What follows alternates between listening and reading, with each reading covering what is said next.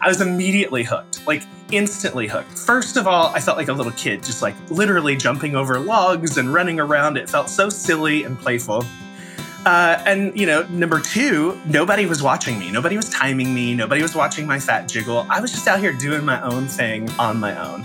And then the biggest thing of all, for, those 30 minutes, I forgot about my problems. I forgot about my life and what was going on in it. And so I was just instantly hooked. And that's how I got here. It was a very long-winded version of how I got here, but that's how I came to running. Welcome to For the Long Run, the podcast exploring the why behind what keeps runners running long, strong, and motivated. I'm your host, Jonathan Levitt. Through personal and professional connections in the running world, I have the privilege of getting to know some amazing athletes. I've always been fascinated by the psychological aspects of running and what helps people to achieve success, however they define it, and this podcast is aimed at exploring this and much more. I hope you enjoy. We are psyched to announce a new partner of the podcast, Lauren Daniels. Lauren is a realtor helping buyers and sellers in the greater Denver and Boulder area and beyond, and has been a good friend of mine for a few years now. When I decided I wanted to buy a place in Boulder and put down roots here, I was completely overwhelmed by the home buying process.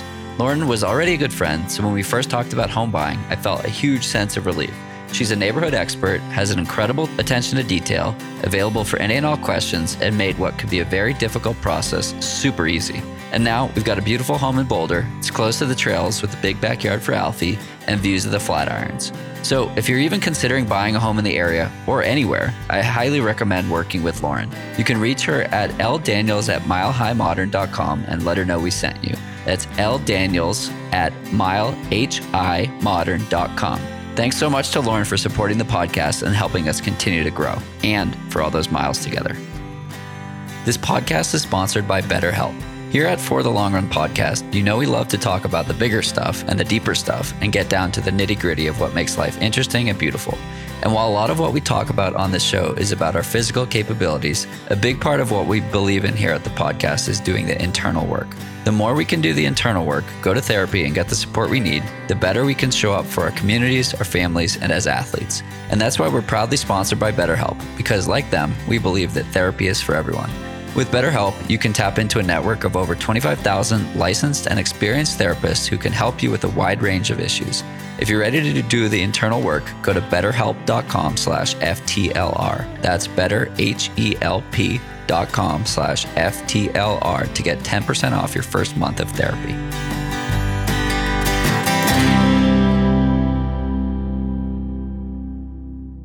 Perfect.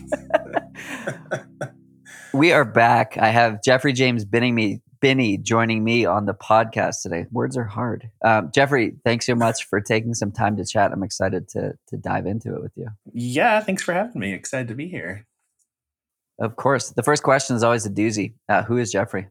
I don't know. We're working on figuring that out. He's a runner sometimes. He's a comedian sometimes. He's a husband all the time. He's a dog and cat dad all the time. He is adventurous all the time. He is hungry all the time. I don't know. Does that tell you anything? Yeah, that's a good starting point. It's always fun to hear how people talk about themselves and how people the different ways that they explain the many hats that they wear. I've been following your story for, I don't know, maybe a year now, and it's a super refreshing take on adventures and just being out there and doing cool stuff. And first, I want to thank you for all the good energy and good vibes you put into the world, and it's super cool to see the opportunities that have opened up and how you're able to use your platform. This specific conversation came about after you commented on an Instagram post of mine where a lovely former listener said that they were sick of basically how this podcast used to be a running podcast and now we talk about important stuff. And so that led to a funny little dialogue, and here we are. So well, I guess I think you might have explained who I am better than I did, but I think that's, as it pertains to the running world, that's my vibe and that's my purpose, is to be the average man runner. I'm not a fast runner. I don't even know if I know very much about running. That being said, I run hundreds of miles occasionally. And so, there's a really cool component of 2022 and beyond where that part of the running community is being celebrated and raised up and utilized to reach new runners and bring new people into the space. There's two very, in some way, opposing niches of the running world. But we have the elite runners that it's just mind blowing to watch them do what they do and see how they do it and what's that like. We all adore that. But turns out there's some really interesting, captivating, inspiring, motivating stories out there from people who are just crossing the finish line seconds before the time cutoff. And I don't think either is any less, to me, any less captivating or interesting. I trained with Ian Sharman for a while, and he always used to say that his favorite times to be at a race finish line were to watch the winners finish and then to be there for the last hour before the time cutoff. Because that last hour, those people all have a story. And none of them are professional. Well, maybe, but most of them are not professional runners who just eased through that ultra marathon. They are usually raw. They're there for a really, really important reason. And all of that comes to a head at the finish line. So anyway, my purpose, I think, is to hopefully bring more people into the running world who don't think they're runners, but actually are. Totally agree. The podcast that's being released later this week is with a woman named India Cook. India's goal at the New York City Marathon in 2022 was to break 7 hours. And we had a fascinating conversation about the process of doing that and being out on a marathon course for 7 hours. I can't fathom what that's like. I can't fathom the tenacity that is required to keep moving during a marathon in the dark once the tables have gone away and it's just you and the course. All the way to the other end where Peter Bromka, 218, 219 marathoner, actually he's a 219 marathoner, says that he's like, fast runners are sometimes pretty boring. And it's the people chasing cutoffs that they need to know their why. They need to know, everyone needs to know their why. And good thing we have a podcast to explore that. That's right. But it's fascinating the difference or lack of a difference in that everyone's out there doing the same thing and everyone has different reasons for doing it. And the time has no influence on how valid your purpose is. Yeah, 100%. 100%. So you are a runner. What got you into running? Well, was not even a little bit an outdoorsy kid, bona fide indoor kid here. Grew up on a pig farm in rural Missouri. The path was laid out for me. Sons of successful Midwestern farmers take over the farm and become farmers, and that's how it goes. From a very early age, that clearly was not going to be my path. I was just, this little husky ginger homo putting on Broadway musicals in my family's bay window. I was in the front yard twirling batons. I was building roller coasters in the barn. I was choreographing theoretical fireworks shows for our 4th of July party that would never happen because they required high grade professional equipment. I just always was this weird little kid. I was not a typical farm kid. And I also was super not athletic. Not even a little bit. My parents forced us to be in one sports activity until we were 15 years old. And I chose basketball as my poison, but I hated it. I was bad at it. I remember one time my coach, I think I was in 8th grade, pulled me out of the game because I had such a bad attitude. I wasn't even pretending to run down the court. I was just sauntering around. I was just so over it. He took me out of the game and he said, "Jeffrey, when you tell me that you want to play basketball, I will put you back in the game." I never went back in the game because I wasn't going to lie to him. So, and I just kind of accepted that. I was like, that's cool. Like, that's who I am. I'm fine with it. I was pursuing theater and the arts, and that was always my vibe. And so it wasn't a problem for me that I wasn't athletic, that I was an indoor kid. And I moved to New York City, and it took about 8-9 years of me being trapped in that urban jungle to, I lived there for that long, but it was probably just 4 or 5 years in, I kind of started to go crazy. And I realized that while I hadn't considered myself an outdoorsy person, I realized my entire childhood I had spent so much time outdoors. And so I started cycling, and that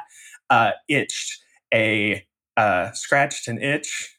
Is that what I'm trying to say? You know what I'm trying to say? Yep. That I didn't even know existed. And suddenly I got super into cycling around New York City. Very safe. And then my mom, who had been diagnosed with heart failure when I was 11, when she was diagnosed, they just gave her a few years to live. But this was 17 years later, and she was still trucking along. But she started to decline, and it was a kind of a year-long process. But she spent the last few months of her life in an ICU bed.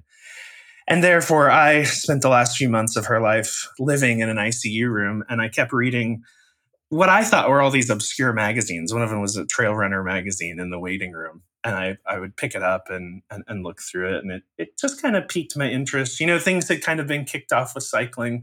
But here were these people who were just moving literally hundreds of miles. Sometimes they were fast packing and taking a backpack with them and, sleeping on a rock overnight, getting up and running again. And just these crazy stories in these ridiculously gorgeous spots. And one day on a particularly bad hospital day, we got the worst news. I just went to a running store. I broke down. I left the hospital. I went to a running store. I bought a pair of running shoes. I bought the Vibram 5-finger flat shoes for a muddy winter run in February in rural Missouri. The worst. Someone on the trail actually made fun of me, which I didn't realize at the time, but I ran by and he was like, "Oh, how are those Vibram 5-fingers working out for you?" And I thought he was complimenting them, but years later it hit me.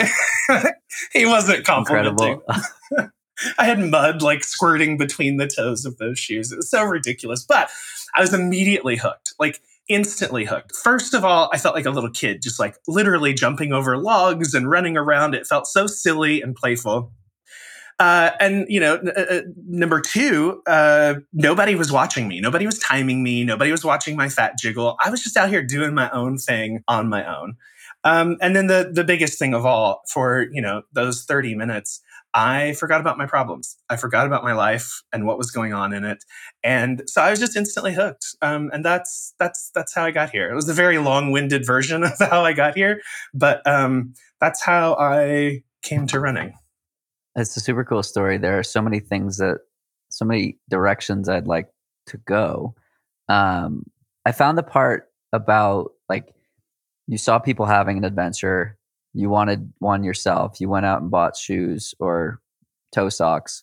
And by the way, those were the first running shoes that I bought as well. Really? I think it's a common mistake. 2013, yeah. And then they're amazing. I love them. I love wearing them just like in life, but they were not the right shoes for the occasion. I had Chris McDougall on the podcast, and I told him that I read his book, bought a pair of toe shoes, ran a half marathon, and got a stress fracture. How did he like that? He was like, "You did it wrong." Well, you did it wrong. You just should have eased into it and done grass strides and stuff. But anyway, the sense of play and the sense of adventure that you talked about there is that's why I do it as well. It's not about the time. It's not about it's just being out there. I live in Boulder now, and it's such a such a place to just play in the mountains or play on the trails or play in the front yard or backyard or whatever. And it's super cool that you got there from seeing yourself doing something fun while you're in a hard place, and that led to a new opportunity for you. So what happened the next day? Well, I mean, the reality of what happened in the next handful of days was that the last really tough few weeks of my mom's life kicked off, and so it was pretty focused on that. But I kept going for these runs, and I signed up which is how I do. I signed up for a 20-mile trail run, almost a 20-mile trail run, end of February in Missouri. What year is this? And it would have been like just at 10 years ago. So 2012. I got distracted. What was I saying? How did running? What was your relationship with running over those next few weeks as you progressed? Pretty typical for me. Yeah, I just went like all in. I started going for a run every day. It didn't matter if it hurt. One day I got lost, which is hilarious now that I'm much more adept at navigating through super remote mountain ranges. But I was in a like state park in the middle of Kansas City. Like I was not lost, but I got lost for a little over 2 hours. My family was about to like call the sheriff's department and like get some help finding me. So it was just, it was all those things that happened. I got lost in the woods for the first, like legitimately lost in the woods for the first time. I was so sore. I bought a different pair of shoes very, very shortly thereafter. But I tend to, I think, probably obsess over things, I would say even. So that day kicked off me just being all in. I started consuming every film I could find about running, every book I could read about running, all the websites, shopping for all the gear. And then a few weeks later, my mom passed away, and I wasn't going to do the 20-miler, but I decided to nonetheless. It was about a month after she had passed away. So I went from 0 to a 20-miler in 7 weeks, something like that, which is not a good idea. That's unless you already have a strong running base. I don't advise anyone go from couch to 20 in a matter of weeks. But that's what I did nonetheless. And it was awful. It was miserable. It was so cold. My water froze in my hydration pack tube. I didn't realize that you had, in the winter, you needed to put it under your clothes. Just like all these rookie mistakes. I barely finished. The race they thought that nobody was else was out on the course. They told my family that I must have finished earlier because nobody was out there. And then I came sauntering over the last hill. But I loved it. And that's kind of, I think a lot of people can relate, but that's a really common story for me where they're like, oh, how was your race? I'm like, oh my God, it was miserable. And I can't wait to do it again. What did the finish line feel like? I feel like they're always a little like numb for me. I feel like I'm almost overcome with different emotions that I sometimes feel like I can't even totally process that like I just finished whatever that silly thing was that I was working on. So, my family was there, which was awesome. That was new for us. Our family, none of us are athletes. I was not alone in my family. None of us are athletes. None of us have ever seen a finish line of a running race before. So it was very weird and new for all of us. We're like, what are we doing here with these outdoorsy athletic people? Do we belong?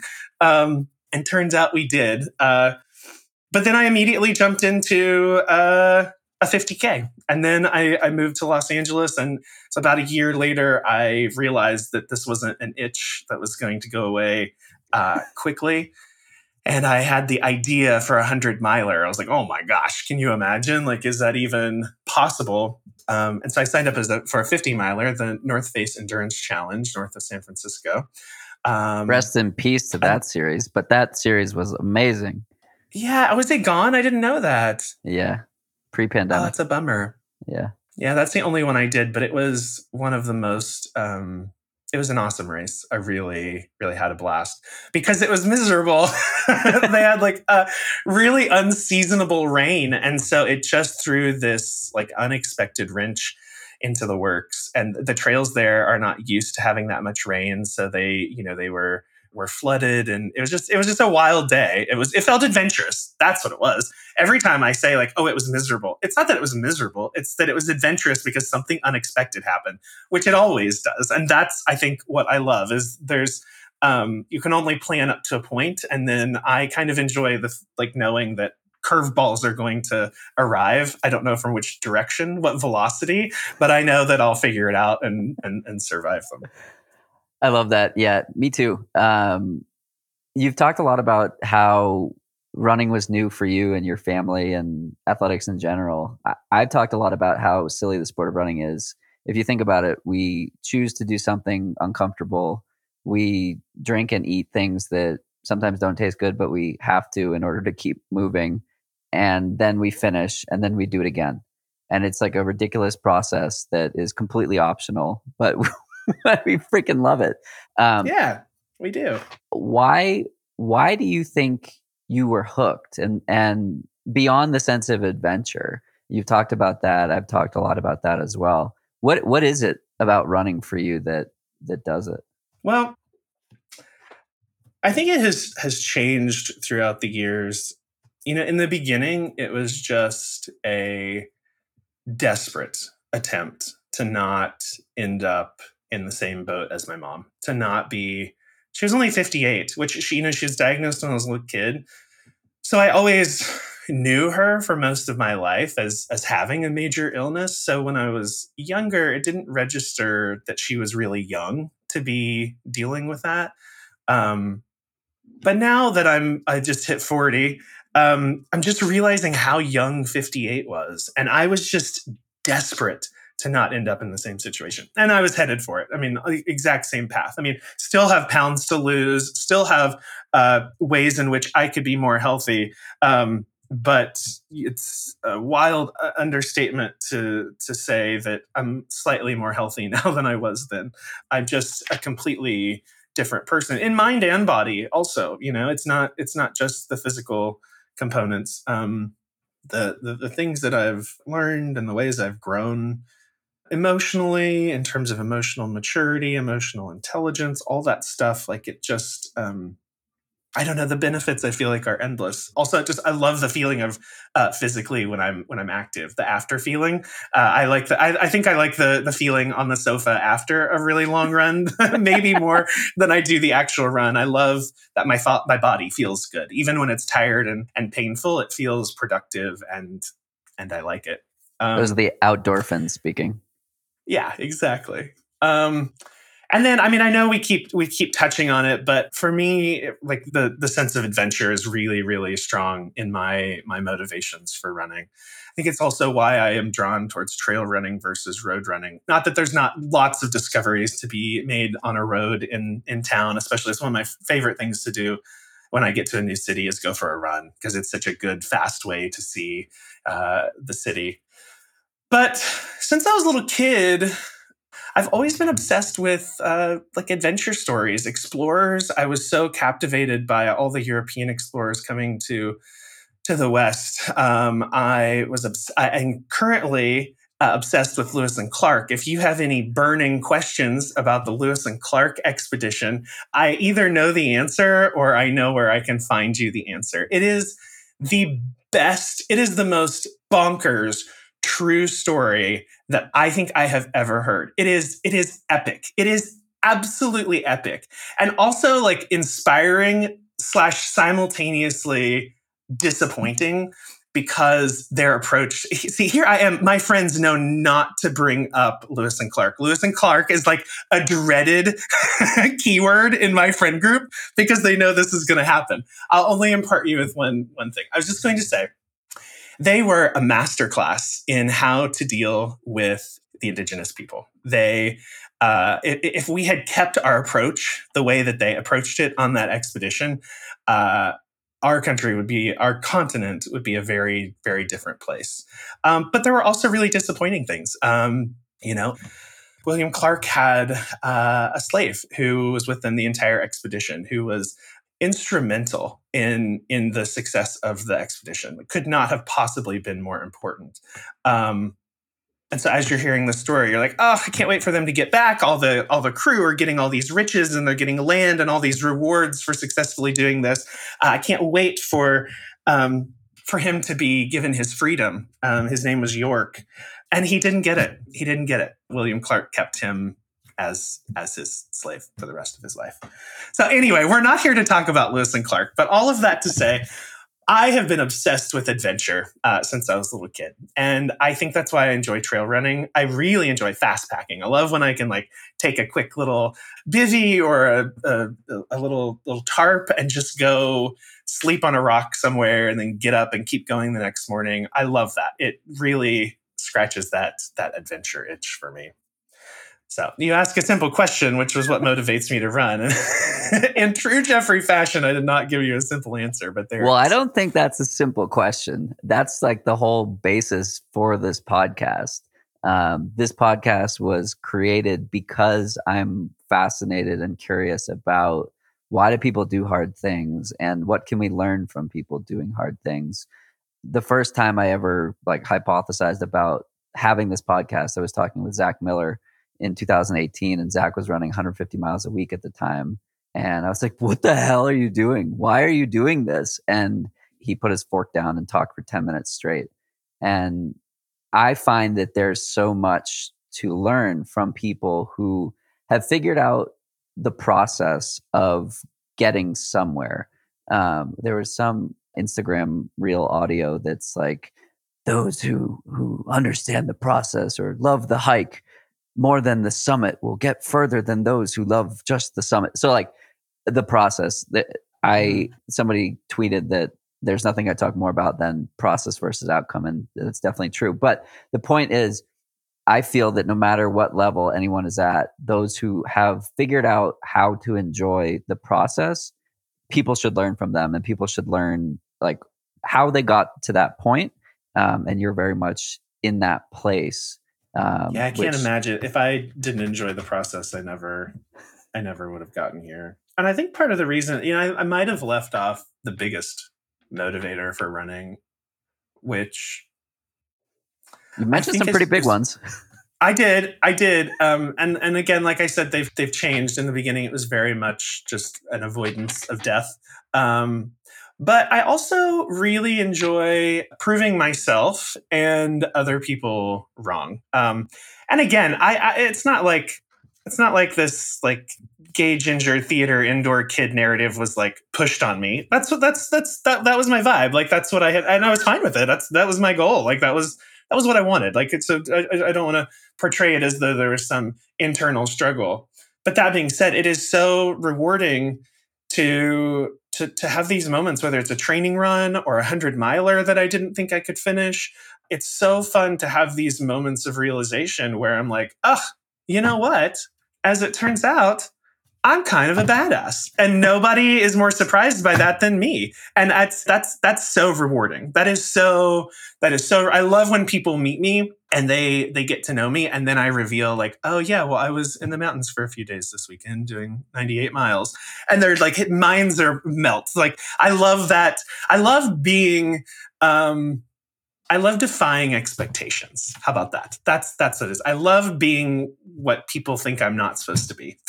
A ginger kid from rural Missouri is not supposed to move to New York and pursue a Broadway career. 6'2", 340-pound ginger lumberjack is not supposed to be running 100-mile ultramarathons. Everything through my life you can kind of identify as a weirdly desperate attempt to be the opposite of what everyone thinks or wants me to be. So I don't know why I have that bug, but it's a major motivator for running. I love that feeling of proving myself and other people wrong. Do you think that plays into the representation aspect? And do you think about people seeing what you're doing and thinking, wow, I can do that too? Yeah, I hope so, because, that's why I made my film. Once Is Enough, available on Amazon Prime. That's why I made it, because when I got into running, it's my style, but I consumed everything. Like I said, I watched every single movie, every single book. I read all the blogs. I looked at all the training plans. I dove in head first, and I kept finding these incredibly inspiring stories of elite athletes accomplishing these crazy things, running 100-milers in ridiculous amounts of time, doing huge thru hikes, all these just like really amazing things. But I didn't see any chubby middle-aged ginger dudes just getting by. I didn't see their stories of them just overhauling their life just to get across the finish line by the cutoff. And I just started to realize that there was a half of the demo that wasn't being reached out to. Not that everyone doesn't enjoy, again, and isn't inspired by watching the best of the best do what they do. But I think there's also a lot of value in watching someone like me who, with a different personality, would probably be too self-conscious, too scared, too intimidated, too all these things to even go out onto a trail. And I thank God that I am a space cadet, that I'm aloof, that I'm whatever it is that allows me to not feel that same pressure. I thank the universe for it, because I think it's allowed me to show that to other people. I had a YouTube channel for a while, and I was converting a school bus into an RV, and I started making videos for this YouTube channel about, how to do this, how to renovate this part, how to install this. And it did fine, but it never felt right. Like, it never felt authentic. It felt like I was totally posing. It's major imposter syndrome. And I finally had a moment of realization where I was like, what am I doing? Like, I am not an expert in this stuff. I'm figuring it out, and I'm portraying myself as though I know what I'm doing, but it doesn't feel right. And it's not working. And so I just completely switched to my mindset. And I was like, you know what? I'm just going to be honest. I don't have any effing clue what I'm doing. I just watched a YouTube video, and I know enough to be dangerous. Let's turn on the camera, and y'all can watch me see if I can figure this out. And it was so much more authentic. It was so much more interesting. And so that's how I've approached my social media and everything else with running, because I realized that there's no value in me making Instagram reels about the top 10 shoes for this, the 5 things you must eat before a run. I might know those things. I might know a lot about some of those things, but it's just not me. It's not authentic. What is much more authentic is for me to pick up the camera, shove some food in my mouth, and get to the trail because I'm running late, and just show you what that normal life is like. Show you when my runs go bad. Show you the blood running down my inner thighs because I bought new running shorts the day before a 20-mile run, and then was in the middle of the mountains and had no choice but to run 10 miles back out, and literally had blood running down my thighs. I think there's value in showing people that there are normal people doing this too. And your chafed thighs, your bloody nipples, your vomiting, the time you shit your pants on the trail, it happens to all of us. None of us, aside from a very small percentage of runners, are these gorgeous, fit gazelles gliding over marathon finish lines in 6 minutes.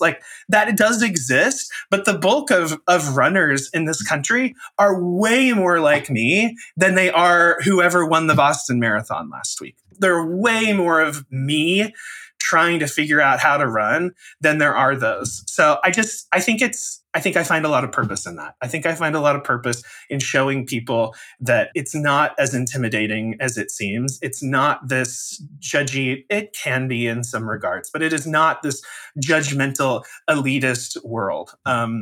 So if you want to run, go run, and we'll mess up together. We'll figure it out together. Yes.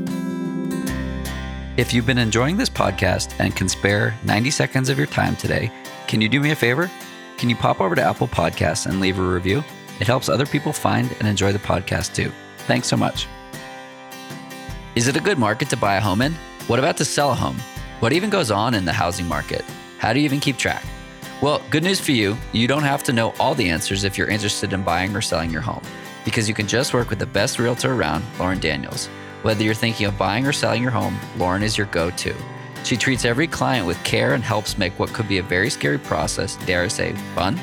Lauren helps you get organized and stay on top of important deadlines and guides you towards the right home for you instead of pushing you towards something that doesn't feel right. Even if you're not ready yet or you're not in the Denver or Boulder area, we highly recommend following Lauren on Instagram because she's always sharing great information about the housing market. Give her a follow at lauren.in.colorado on Instagram. And if you're already ready to start the conversation, give her a shout at ldaniels@milehighmodern.com and let her know we sent you. That's ldaniels@milehighmodern.com.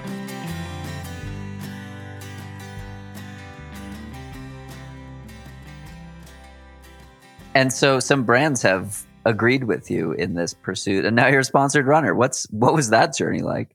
It's absolutely bonkers. 10 years ago, I wouldn't exist. I would not have this platform. I wouldn't be talking to you now. You wouldn't know me from Joe Schmo because companies weren't investing in me, in what I represent 10 years ago.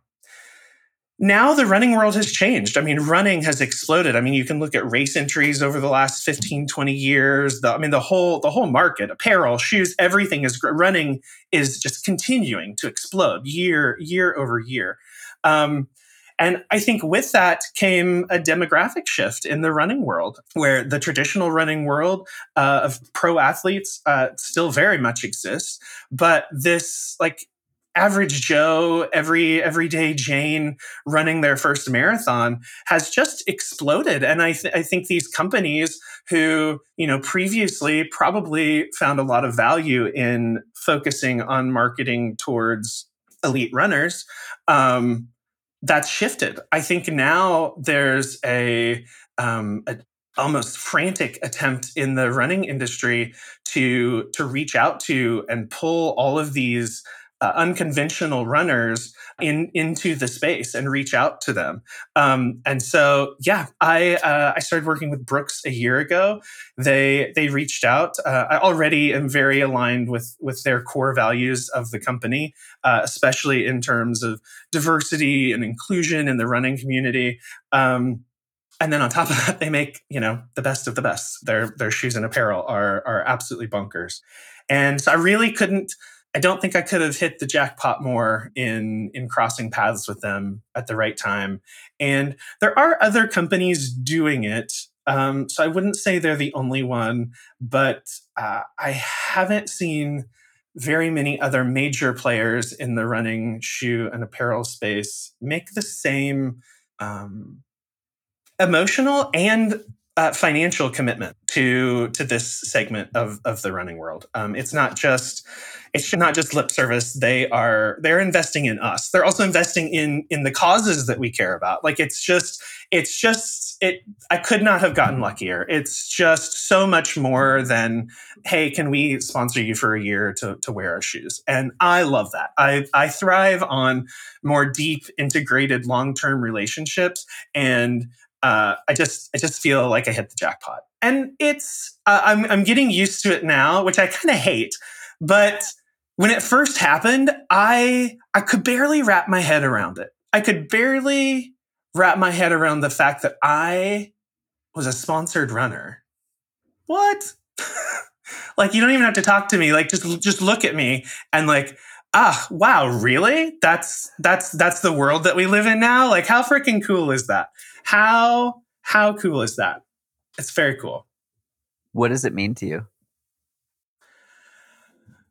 Well, it like very much satisfies that need to be something that I'm not expected to be. If you think that my heart doesn't just explode every time I get to tell somebody that I'm a sponsored runner with Brooks, you're dead wrong. Like, it's just like just the ability to say that is just the ability to have that in my Instagram profile. I love defying expectations in that regard. Yeah, I don't know. It's a little overwhelming. And then there's so much imposter syndrome that comes with it too, because then I see other people who are doing similar things to me and I'm like, oh, their content is better, or oh, they're really more invested in their cause. Everyone on my team at Brooks, we're all cause-based runners. So we all have, I'm working for inclusion in the LGBTQ+ community and more size inclusion, but we're all passionate about some other segment of diversity and inclusion. So it just means a lot to see such a major player investing in us. I think it's pretty cool. The craziest thing about imposter syndrome. So I've done over 250 episodes of this podcast, and it's probably been referenced 25% of the time. And these people are like literal Olympians who are objectively at the top of the top. And even Olympic medalists have imposter syndrome. I had Brad Stulberg on the podcast, and he literally wrote the book on peak performance. It's what it's called. and And I regret not talking more about imposter syndrome with him and how he's found it in his research, because it exists with everyone. And I find that to be so fascinating that like those who have achieved these objective levels of success still deal with it. Yeah. It's so weird to, I don't know. It's weird to meet your idols. Scott Jurek is on the same team as me at Brooks, and pretty rude, but they didn't clue me into that before the first Zoom call that we all got on. And I'm not like, I don't get starstruck. Like there's not, I live in LA. I was a bartender for ages. I have served all the celebrities, and it's not something that like I usually like freak out about, but there are a few like specific people that I would just like, if when I meet Dolly Parton, I will be in tears for sure. Kathy Najimy, the actress from like Hocus Pocus. I don't know if you know her. Buzz Aldrin. I wanted to be an astronaut so hard when I was a little kid. Like Buzz Aldrin, I would just probably soil my panties on the spot. And Scott Jurek is one of them. Scott Jurek is one of them that, like, you know, maybe unexpectedly, I need to be prepared for. And I had to leave the call. I was like, oh, just like shut my computer. I couldn't. I was like, I wasn't prepared for this. I would have done my hair if I knew Scott was going to be here. And throughout the course of the year, it's just been so interesting to get to know him and like have him transition from like such idol status in my mind to like a friend. That's just so weird. Like it turns out he's actually a normal person. He eats, he poops, all that stuff. Who knew? I've seen him do one of those things. Yeah. Luckily only one for me too. But yeah, you know, it's been such an interesting experience because I've never been through that process before of getting to know on a personal level somebody who I put on such a like unattainably high pedestal. So yeah, it's weird, and I'm sure I'm sure there are things that he's super insecure about. I cannot imagine what, but I'm sure he has doubts, and I know that he's scared of things when he starts a race or starts an FKT of a 3,000-mile trail. So it's we all have it. Like it's there for everyone.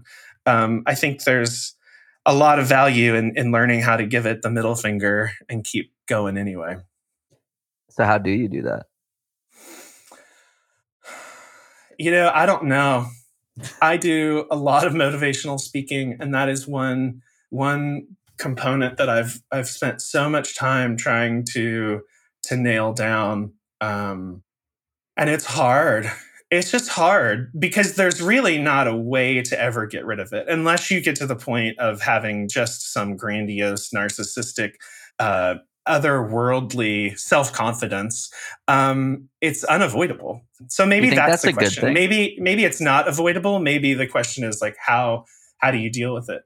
And I don't know. I think I mentioned it earlier, but you know what? It's probably all the, all the perks that come with being a white man who grew up in a middle-class Missouri family. But I kind of don't care. And I kind of never have. I kind of have always, I don't know if aloof is the right word, but, you know, people talk about like getting bullied in school and as a kid and things. And I don't really remember any of that. And I can't imagine that it didn't happen. I think I just was so fortunate to not care. Like I don't think I ever cared. And I don't know I don't know how somebody can just not care. I do still care. Imposter syndrome certainly still pops up, but I don't know. I guess the confidence of a white man is what gets me through it. I don't know. I mean, you know, I compare myself to my friends who grew up in different states or in different cities or in different economic situations. And I was really, really lucky in every way. I am the poster boy for white privilege, to be honest. And I think it's really important to be aware of that. But so, I think I don't know what allows me to ignore my imposter syndrome, but I guess it has something to do with that. I guess it has something to do with growing up in a family where I was every day told that I could do whatever I wanted and I could be anything I wanted to be, and I believed it. maybe I'm the terrifying reality of what being blindly supportive of your children can cause. I'd say it worked out, but you referenced white privilege a couple of times. I think there's like I feel some obligation to like use mine, right? Like I have this platform, you have this platform. You don't really care what people think about you. I don't really care what people think about me. I don't need the podcast to pay my bills. I don't need social media to pay my bills. I can say whatever the hell I want with like pretty limited repercussions. Seems like you're in a similar position. And it's like, to me, I feel a responsibility to do that because we're in that position. And like the post that we connected on, like if this podcast were all about running and I had the ability to talk to whoever I wanted, like I feel like I would be doing a disservice. There are plenty of podcasts that it just makes sense that they talk about running. That's fine. Like I'm not knocking people who do that. I feel like I need to do more and that there's a responsibility when in this position to do more. And I mean, I could like wax poetic on this, but I don't think that's necessary. But yeah, it's cool to hear the way that you're positioning it as well, coming from your background with how you live your life and go through your days and hear that like, you're like, I don't care. I'm doing what I can. And because I can. Yeah, well, I which I'm very grateful for, have a somewhat unique perspective in that I grew up, on a pig farm, 15 minutes from the closest town, which had a population of 205 people. So I grew up in, and I'm still very connected with that world, and so I very much understand rural America. I understand the values. I understand. I've lived it. I understand it. Subsequently, I've lived in New York and Los Angeles and Chicago and traveled extensively. And I also know the other end of the spectrum. And I'm really grateful for that because I think it gives me a lot more compassion, a lot more empathy when dealing about, especially like politics and things like that. No, we don't talk about politics. No, I'm just kidding. Go on. I don't either. It was a joke. Yeah, but I grew up, I remember when around the time like I graduated from high school and I went to college, if somebody had asked me, this is so embarrassing, but I think it's important to talk about. If someone had said like, hey, what's the race situation in America right now? I would have genuinely said, you know what? Like, I think it's pretty good. Like, I'm sure it could be a little better, but I think it's kind of over. Like, I think we kind of took care of that. Oh, how embarrassing. Like now as a 40-year-old adult, like how embarrassing. How embarrassing. And so I've just had a journey of, going from it's been a journey, and I've grown, and I think it's important for me to talk about the fact that I've grown and the fact that I wasn't always, and I'm still not. I still have so much to learn. I still have moments of internalized racism or internalized homophobia that pops out, and I don't think it ever is rid of your body. I think all you can do is learn how to deal with those things when they pop up and understand what's causing them and understand how to consciously, make the choices that you want to make in terms of how you react to it. And, I'm a white dude, so there's a side of things that feels really uncomfortable for me to talk about race. Number one, I don't always, some imposter syndrome. Number one, I don't always know if I'm the best person to be talking about it. Sometimes I'm sure that I'm not. But what I do know is that, we're really diving in deep. I'm sharing some opinions here. I mean, at the root of the cause, at least in this country, if we're going to have to pull out a demographic, it's white men. And white men don't want to listen to anything anyone has to say. No white man is going to be told what to do. But if there is a chance that they might listen to what somebody has to say, it's going to be coming from another white man. So I feel this sense of responsibility to have to talk about it, because I know that there's a lot of people out there who will, I could sit next to my friend Allison Desir, who is just a brilliant powerhouse on this topic. She is just an encyclopedia of information, inspiration around diversity and inclusion. Nobody knows that world and that space more than she does. And I can sit next to her and have a conversation with a lot of different people, and they are going to hear the exact same words coming out of my mouth completely differently than they hear them coming out of her mouth. They may not even hear them coming out of her mouth. They might hear them, but they might not receive them. So I just feel like I have to talk about it because there's so many people who will hear it from me differently than they might hear it from somebody else. Yes. I had a conversation with her last fall on the podcast, and it was one of my favorite conversations. And we talked about the exact same thing, right? Like, the problem is that the problem is white men in America, right?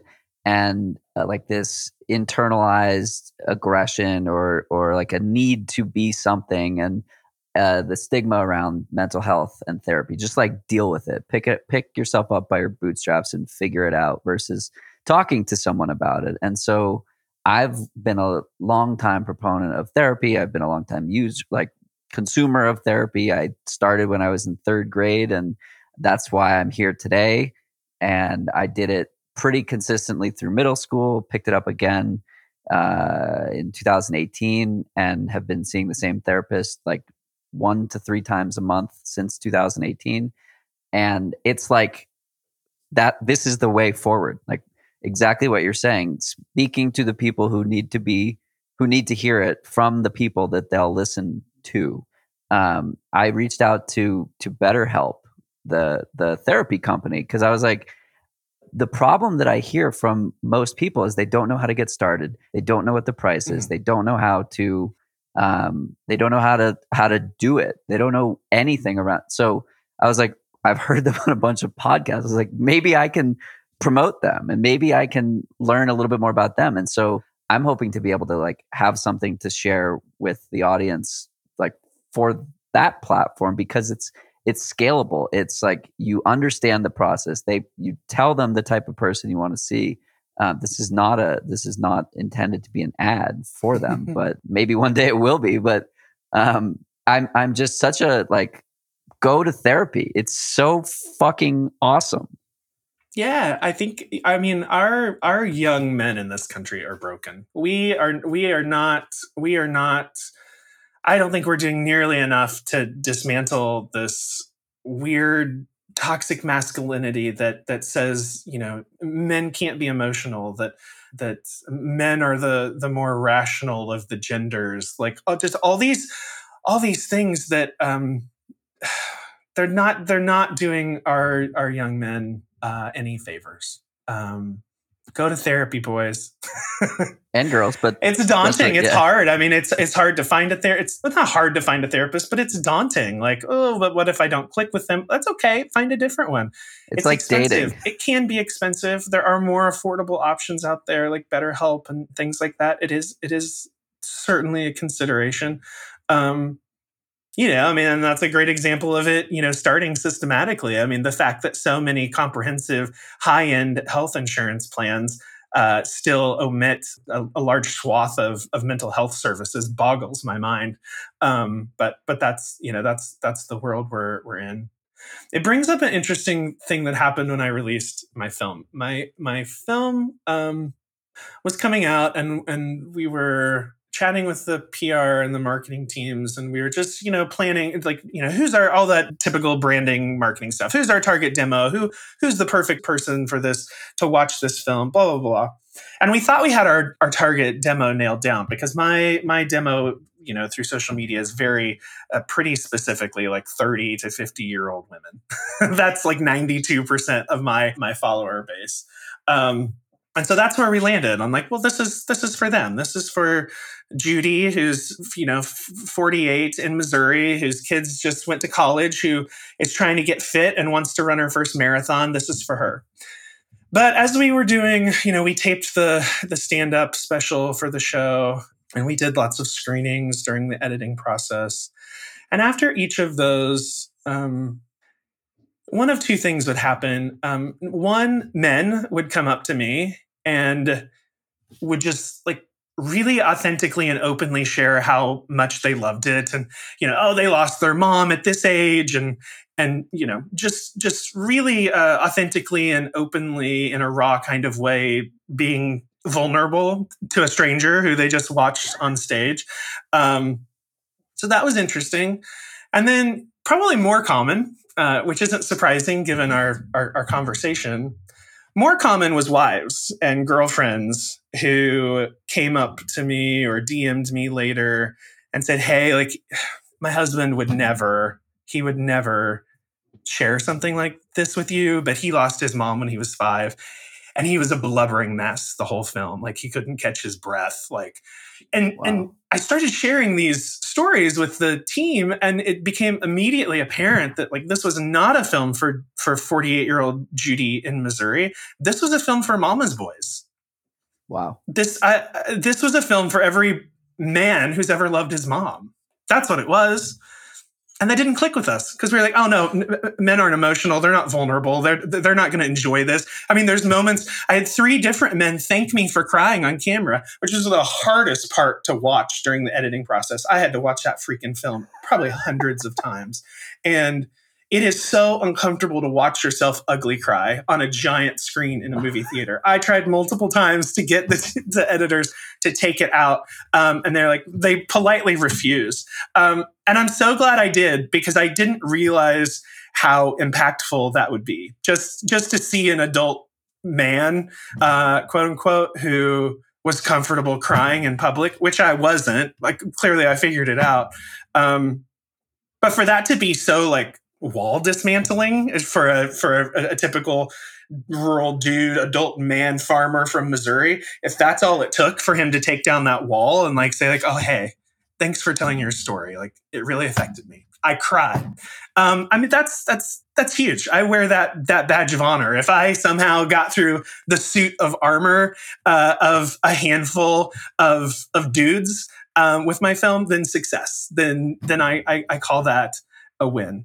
So yeah, maybe we're right on topic, but I've kind of taken us through racism and toxic masculinity. I'm really on a social crusade today, aren't I? Well, just trying to check the boxes of what that guy hated in the podcast. Right. Need to hit every topic in this one. Jokes aside, when Justin Grunwald was losing his wife, Gabe, a couple of years ago, and watching him process grief while she was still alive and after she died, and how open he was with his feelings, it enabled me to go through a similar process with my grandfather like 3 months later and like feel so different than I imagined I would have in that process. And just like, it's exactly what you said, like someone else did it and then I did it. And then it like that opened up so many doors in terms of friendships and building relationships. And like the funniest outcome of that is like Kara Goucher and I talk about that like once a month, maybe, like that exact topic, losing a family member or like the strength of that relationship or family. And like to be able to have those types of conversations, like that's the stuff that matters, right? And I'm not sure I would have felt so comfortable talking like that or saying those things without seeing what Justin went through and seeing how he processed it. And so I'll have to watch that movie, but I'll have to do it with a box of tissues because, yeah, my mom is amazing and I love her. And holy shit, wow, I was getting the chills when you were describing that. Well, it's this counterintuitive thing where, I don't know, like mother-son relationships are so unique, often so strong, but then we have this sense of like not being able to care when we lose them. Like we can't cry, like, or at least we can't let people see us cry. We can't be sad. Like, what have we done? How have we ended up in that position? I know how. We don't have time for that, but I think it's really important to, I don't know. I'm not going to solve the problem, but if my film has made even a handful of dudes realize that it's okay to be emotional when they lose, one of, if not the most important people in their lives, then I've succeeded. I've Totally. succeeded. I could go on for hours with you, but I don't think we can do that today. Gosh, unfortunately, we're at an hour. These always go so fast. I do want to ask one other question because it's about something you've referenced and just talked about, and we've touched on it a handful of times. The topic of success. I've used the word or the phrase objective success a few times in this podcast because I find a huge difference between objective and subjective measures of success. And I'm curious how you define the word success and the relationship you have with that word. Oh, that's a good question. It's hard because,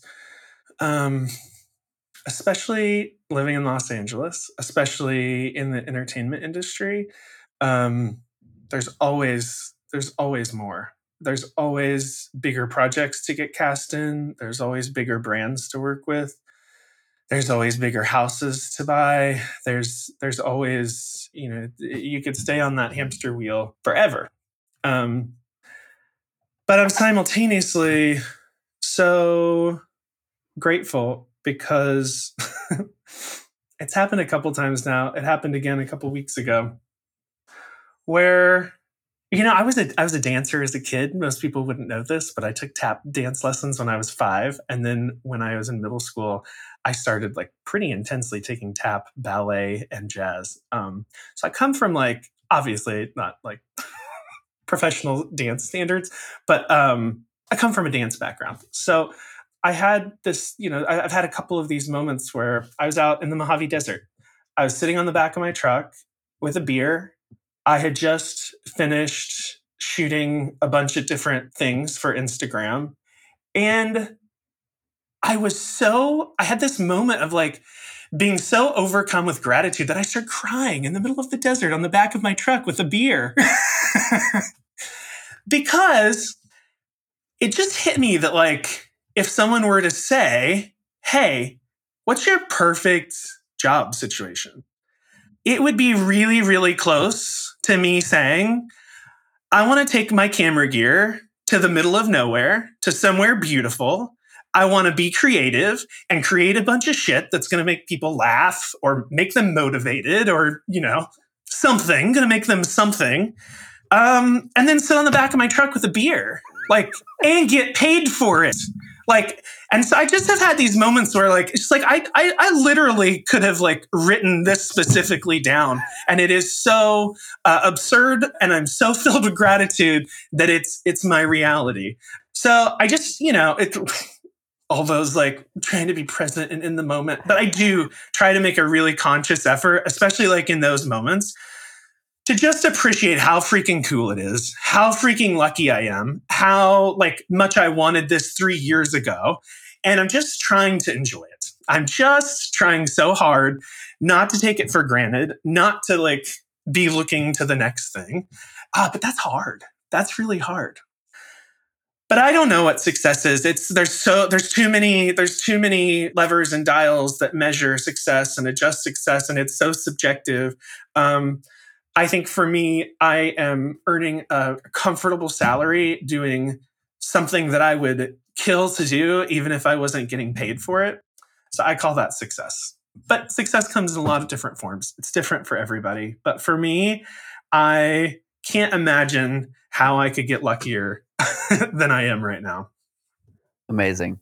Well, this was a blast. As always. Hopefully we can share some miles on trails at some point soon in this year. To California anytime soon? I'm in Colorado almost every summer, so I'll be around. Perfect. There are cool places to go out here.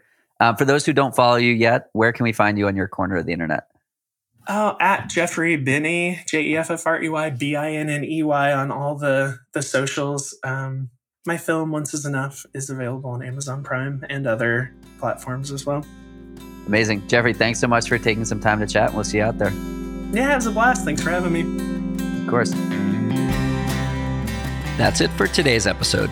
Like many long runs, it's sad when it has to end. I hope you join in next time on For the Long Run. And in the meantime, happy trails. If you enjoyed this episode, it would mean a lot to me if you shared it so that others can find it and enjoy it too. This podcast and the accompanying music has been produced by Brian Walters of Single Track Sound. For the Long Run's logo was created by Vanessa Wolf of Sterling Wolf. Show notes have been written by Ruby Wiles and is managed by Emily Holland. It takes a village.